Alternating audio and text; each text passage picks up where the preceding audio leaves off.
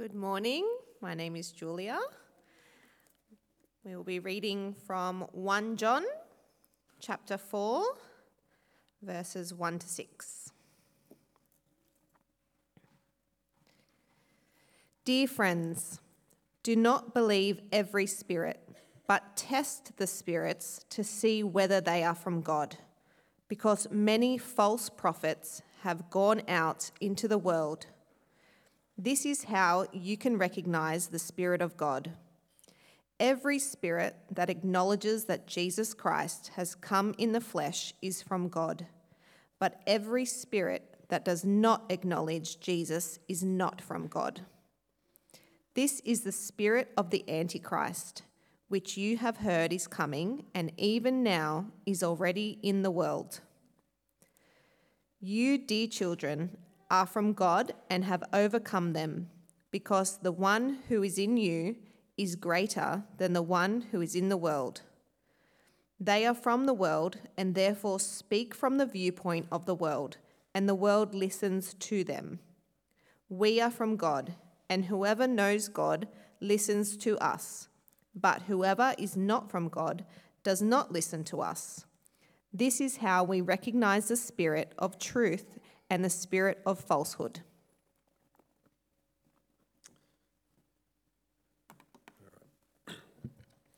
Will you pray with me as we come to this part of God's word again? Father God, we do thank you for your word, and we ask that you give us insight and understanding. We ask that you shape us according to your will, and we ask in Jesus' name. Amen. Well, our current cultural context, that's a bit of a tongue twister, isn't it, is what I describe as a strange mix of intolerant tolerance. That is, we're tolerant in supposedly upholding and affirming a wide diversity of opinion and belief and practice. We want to be inclusive of anyone and everyone for them to believe and to do whatever they want. But this inclusivity must not extend to, and in fact it must exclude, anyone who wants to hold to the belief that there is objective truth, and so therefore some people are right and other people are wrong. To claim or even to suggest that someone else is wrong, well, that itself is wrong and evil according to the norms of our culture, and must be met with the greatest of condemnation and be labelled as intolerant, hateful bigotry. When you see this in the realm of human sexuality and gender, if you simply hold to a biblical worldview with regard to sexuality and gender, you will be labelled by many as an intolerant, hateful bigot, a label that comes with an ironic degree of hate and bigotry.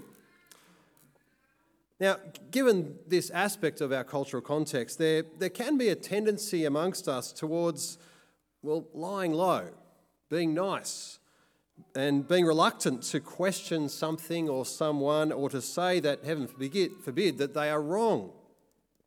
Our discomfort with conflict, and let's be honest, who likes conflict, that together with our fear of being the odd one out can keep us from saying and acting on what is right. Our commitment to being nice, to being accepted, can trump our commitment to the truth. But would you rather be a nice liar or an uncomfortable, unpopular bearer of the truth? Now, God's word this morning calls on us to be discerning. That is, to not just accept anything and everyone that comes our way, but in fact to test things. Now, if that makes you a little bit anxious because you don't like conflict, you don't like being an oddball, let alone saying that something or someone is wrong, I want to say try to put your anxiety to one side, because actually this call from God's word to be discerning, this is a call to the truth. This is a call to life. This is a call to freedom, to knowing God, the one who is greater than the empty ways of this world.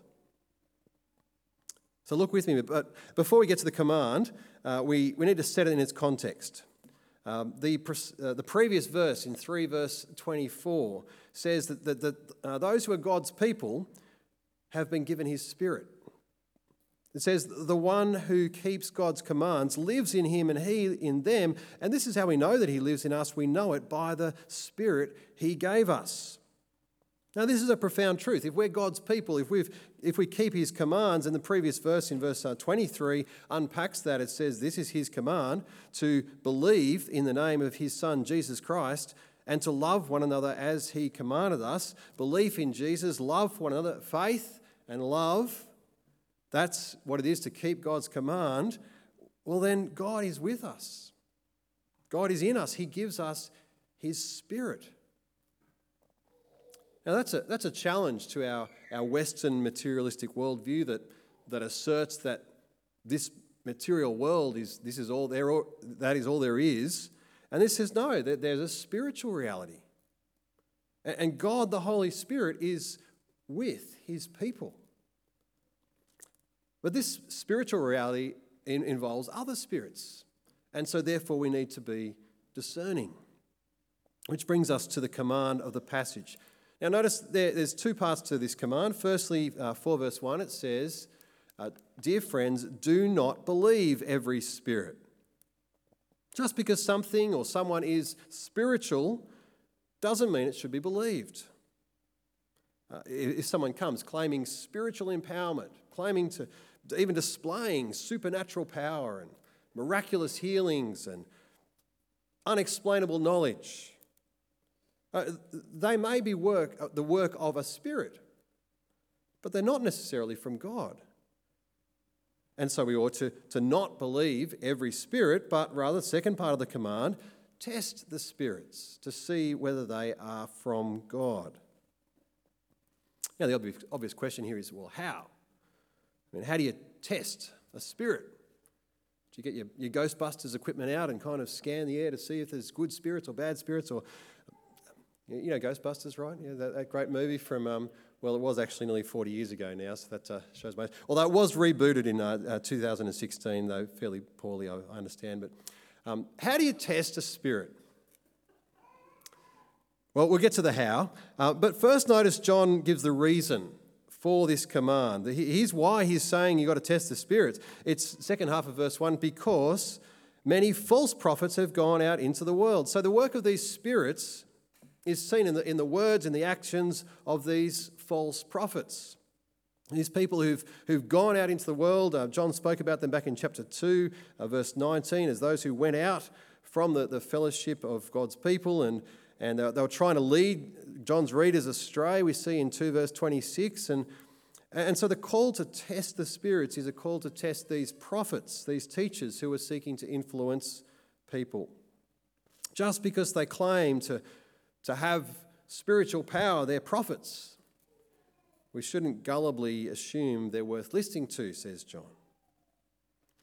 So then, how do you test a preacher, a teacher, a prophet? Do you measure, how passionate they are, how sincere they are? Do you measure their ability to communicate, to hold an audience? Maybe how perceptive they are of culture. Maybe how many books they've written or sold, or how big their church is. Is that how you test a preacher? Now, of course, you're probably sitting there thinking, no, John, I know that's not the way we do things. We don't test the preacher by those things. And yet, how often are they pretty much exactly the measures that we use to assess a preacher? Their passion, their sincerity, their ability to communicate, their cultural awareness, their success. Well, here's the test according to John. 1 John 4 verse 2 says, this is how you can recognize the Spirit of God.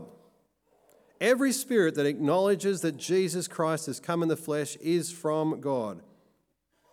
But every spirit that does not acknowledge Jesus is not from God. This is the spirit of the Antichrist, which you have heard is coming and even now is already in the world. So the evidence of the work of the Spirit of God in someone is verse 2, that they acknowledge that Jesus Christ has come in the flesh.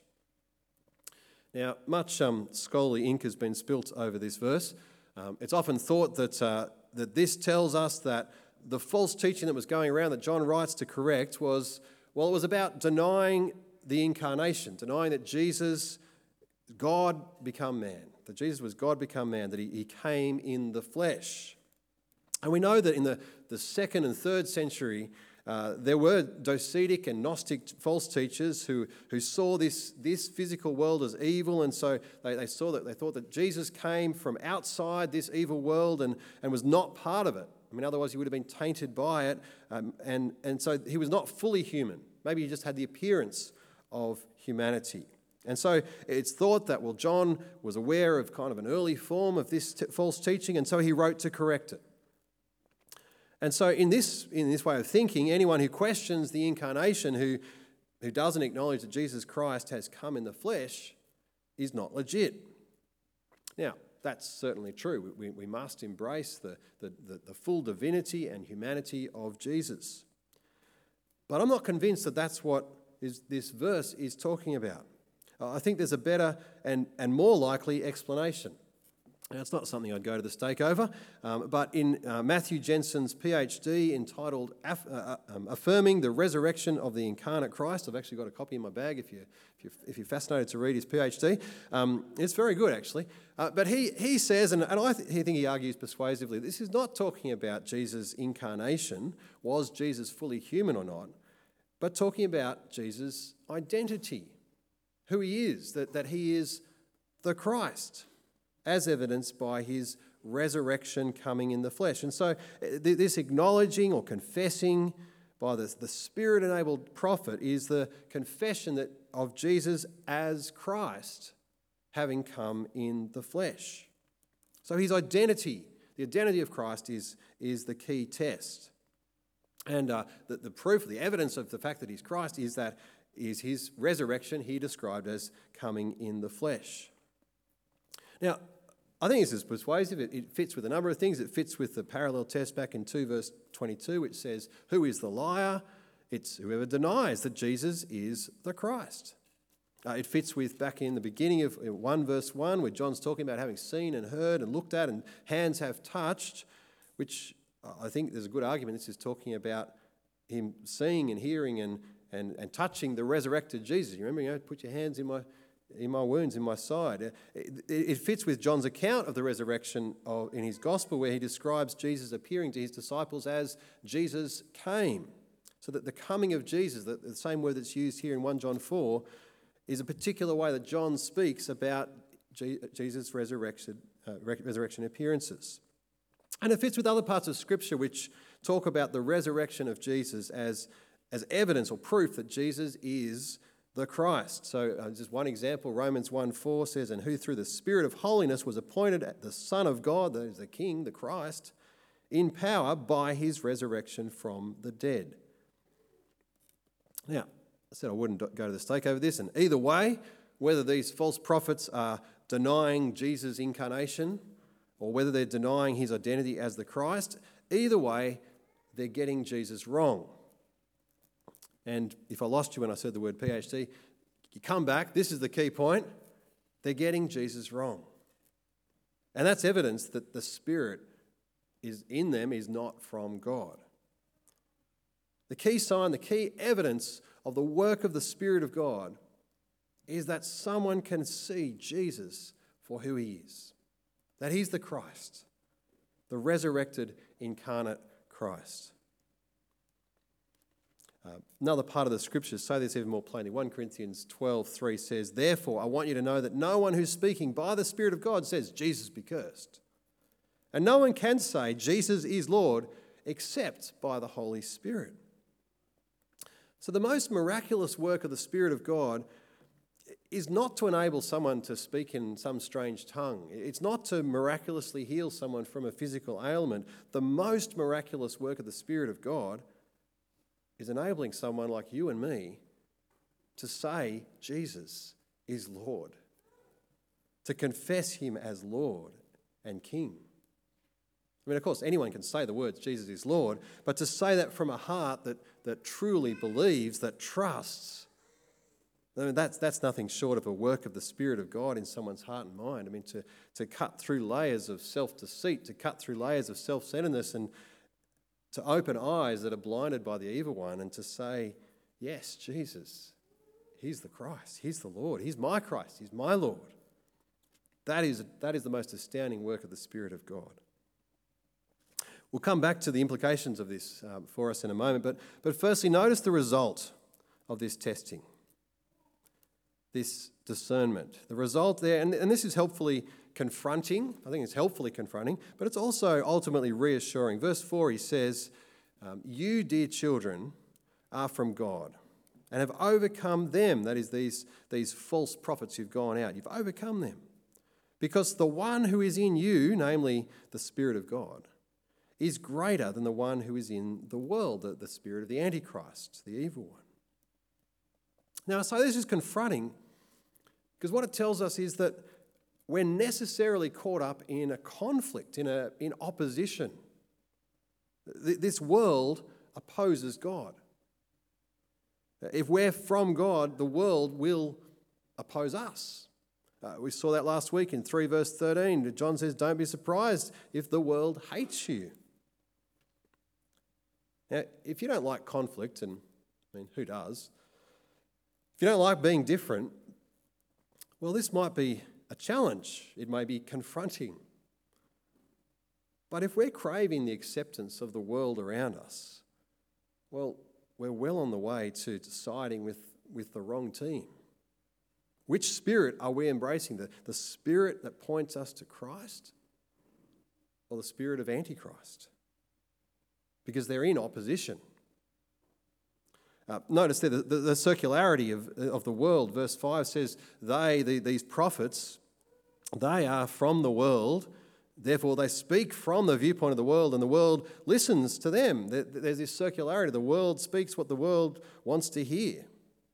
They've left the fellowship of God's people and they've gone out into the world. They're from the world and they speak what the world wants to hear. But in contrast, God speaks into that circular, self-affirming world. He speaks through John and through his apostles as they witness to his son Jesus. Verse 6 says, we, on the other hand, we are from God. We're not from the world like these false teachers. We're from God. We're the true teachers, he says. And whoever knows God listens to us. But whoever is not from God does not listen to us. If you're of the world, you'll listen to the world. If you're of God, you'll listen to him. As he speaks his Spirit-enabled words through his apostles, which we now have in the Bible. Doing that, listening to God, will bring us into conflict with the world. But notice the immense comfort of these verses. Back up in verse 4, it says, the one who is in you, the Holy Spirit, is greater than the one who is in the world. If we're listening to God as by his Spirit he points us to Jesus as the Christ, then the Spirit of God is with us. And he's greater than any false spirits in the world. Praise God, he's with us. He's in us. Now, what does this all mean for us? Well, I actually have quite a bit to say by way of implication. So if you're kind of, nodding off, maybe, wriggle the toes, shrug the shoulders, get to settle in, because I do have a bit. I think there's some significant implications of this for us. And I want to tease out, well, what does it mean to be discerning? But firstly, what it means is that the heart of true spirituality, it comes down to how you respond to Jesus. That may seem obvious, but it's beautifully simple and profound. Do I confess that Jesus is the Christ, is the King who's come, has died and risen again?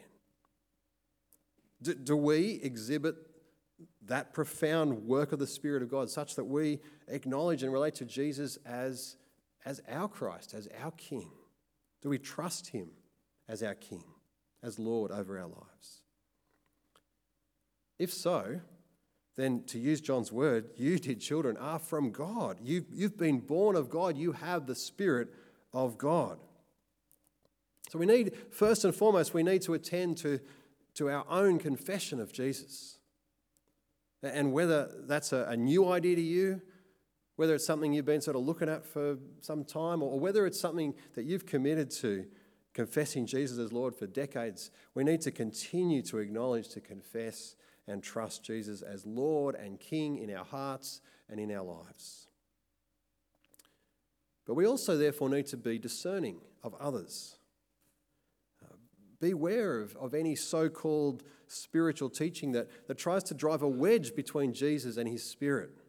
As if, what Jesus did for us back then, that was one thing, but, now we need to move on to this new thing that the Spirit is doing now, today. No. The work of the Spirit is not to point people to himself and his own new thing. It's always to point people to Jesus, to enable them to see Jesus, to see him for who he is. That's the work of the Spirit. We need to be discerning. Don't believe every so-called spiritual teacher, preacher, prophet. Test them to see whether they confess the true Jesus as Christ, died for our sins, risen to new life. To give you some concrete examples of areas where we need to exercise this sort of discernment, be discerning when it comes to Christian books. There are many books written claiming to be Christian, but they actually teach a humanism or a triumphalism or mysticism, and they actually get Jesus and his gospel and God and us wrong. Don't just follow the fads of the latest Christian book because it's popular. Being popular doesn't make it wrong, but neither does it make it right. If you want some help in discerning which books are good, which aren't, and there is a sea of Christian books, it can be difficult, here's a concrete tip. Maybe it kind of short-circuits the discerning part, but it's a concrete tip, and maybe I'll be criticised for this. Don't shop at Koorong Bookshop. Why do I say that? Well, because they don't exercise discernment in what they sell. They put it all out there, the good stuff and the trash as well, and they just leave it for you to be discerning. Now, maybe you can do that, but as far as possible, I try not to support Koorong because of this lack of discernment in what they sell. I'd much rather look to other booksellers to buy books, like Reformers Bookshop or Wandering Bookseller, Matthias Media, or I'm not getting any endorsements from any of those providers, but there are other good bookshops around. Choose to use them. They'll help you to be discerning, and you'll be supporting someone who cares about not promoting false spirituality. I think another area where discernment's needed is in the podcast, the online content, the YouTube preachers, whatever, that we listen to. Just because a preacher's popular, because he's engaging, doesn't mean he's right. Exercise discernment in what you listen to. Check that what they're teaching aligns with what God has told us about Jesus in the Bible. Likewise, in the songs that we sing, discernment is needed. You might have noticed we don't sing Hillsong or Bethel songs at our church. At least I hope we don't. And look, it's not because every single song they've written is heretical. I know some churches will sift through and pick, certain songs where the words are okay. We don't do that. We don't use any of their songs because I don't want to give tacit approval and financial support through royalties to an organisation that promotes a false gospel.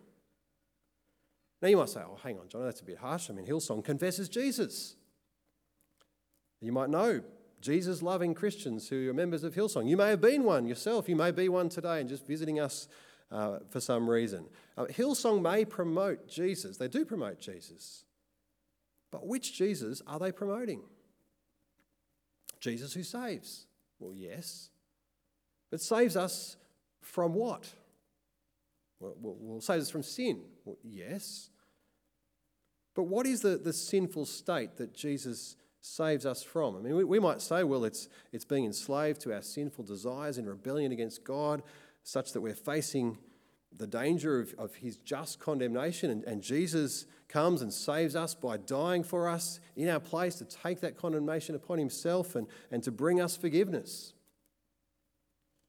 Whereas churches like Hillsong would likely give little, if any, airtime to that gospel, but instead define the problem that Jesus saves us from is not the danger of facing the condemnation of God against us because of our sin. It's the danger of not living the life that God wants you to live, not enjoying the success and blessing and prosperity that God wants to bestow upon his children. And so the solution is to come to Jesus, to receive the victory, the life that he gives, and to live the Spirit-filled life, then boldly embracing the the adventures that God has in store for you, or something like that.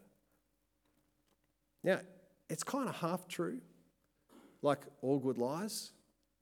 And here's the thing, if you're already a Christian who understands the gospel, perhaps like your Jesus-loving friends who are members of Hillsong, if you know the gospel, it's easy to sort of insert it back into the gaps and to hear it being said, even though it's not being said. So Jesus saves, and you think, oh, he saves us from our sins, but that's actually not what's being said. The trouble is, for the poor person who doesn't have any background understanding to the gospel, they're left with a false gospel that doesn't address the problem of sin and judgment, that doesn't embrace the true Jesus as Christ who died for their sin and rose again. And in the end, this false gospel can actually destroy the faith of people who have a genuine desire to follow God, because when instead of encountering success and blessing and prosperity that's been promised, they encounter suffering and the hardship of living in this broken world, and they give up because they're told that, well, you obviously didn't have enough faith. Worst case scenario, this kind of false teaching claims to be spiritual, but actually denies people the real Jesus and leads them to hell. We need to be discerning. Discerning of books, of podcasts, of songs, of teachers, of churches. But we need to be discerning about ourselves too, and our church, our preachers. You need to be discerning of what I'm saying. You know, the whole thing, if you're going to point your finger, if we're going to point the finger at Hillsong and Bethel and refuse to sing their songs, as I think it's right to do, well, there's three fingers pointing back at us. Where are our blind spots? Are we exhibiting the Spirit of God in our single-minded confession of Jesus as Christ as King? I hope so. Are we doing that such that we give ourselves wholeheartedly to living out His lordship in all that we do, irrespective of how the world then treats us, such that we're not surprised if the world hates us? Or are we actually in danger of a kind of domesticated Christianity that embraces the culture of the world around us and seeks their acceptance over and above our singular allegiance to Christ? For example, are we in danger of embracing and exhibiting a worldly spirit of individualism, such that we actually fail to keep the command to love one another, as you would have seen last week and as we'll see again next week? Or maybe is our confession of Jesus domesticated and one that says, well, you don't need to take Him too seriously. I mean, just show your face at church when you have time and try to be a nice person. And do we confess in word and deed that Jesus is the Christ? Where are our blind spots? Where are we in danger of soft peddling our confession of Jesus? The one who has defeated sin and death, the one who calls on us to repent, the one who will one day return to judge. Maybe we're in danger of compromise in the world's hot topics of sexuality and gender, or maybe abortion and euthanasia. Do we feel the pressure to just kind of fall into line and go with the flow? Or maybe it's in our attitudes to wealth. It's our greed. Are we indistinguishable from the world around us? Is the lordship of Jesus expressed in how we use our money? We live in this world, and we engage with this world. And we must love the people of this world without loving the world.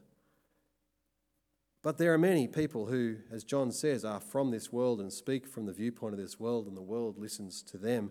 Let's make sure as we live in this world that we're not listening to the world and being shaped and directed by it, but instead that we're listening to God through His Spirit-empowered testimony to Jesus in the apostolic scriptures. Doing that will bring us into conflict with others. It will make us stand out at times as being an oddball. But we can do that knowing that by God's grace and His mercy, we are from God. We have His Spirit in us, His Spirit who is greater than the spirits at work in the world. So let's pray that by God's Spirit we confess Jesus with our actions, with our words, in all of our lives, that we confess Him as Lord, as Christ come in the flesh. Amen. I think we're going to pray, are we? And I'm going to love you and leave you and get back to Harrington Park. I need to let them know about a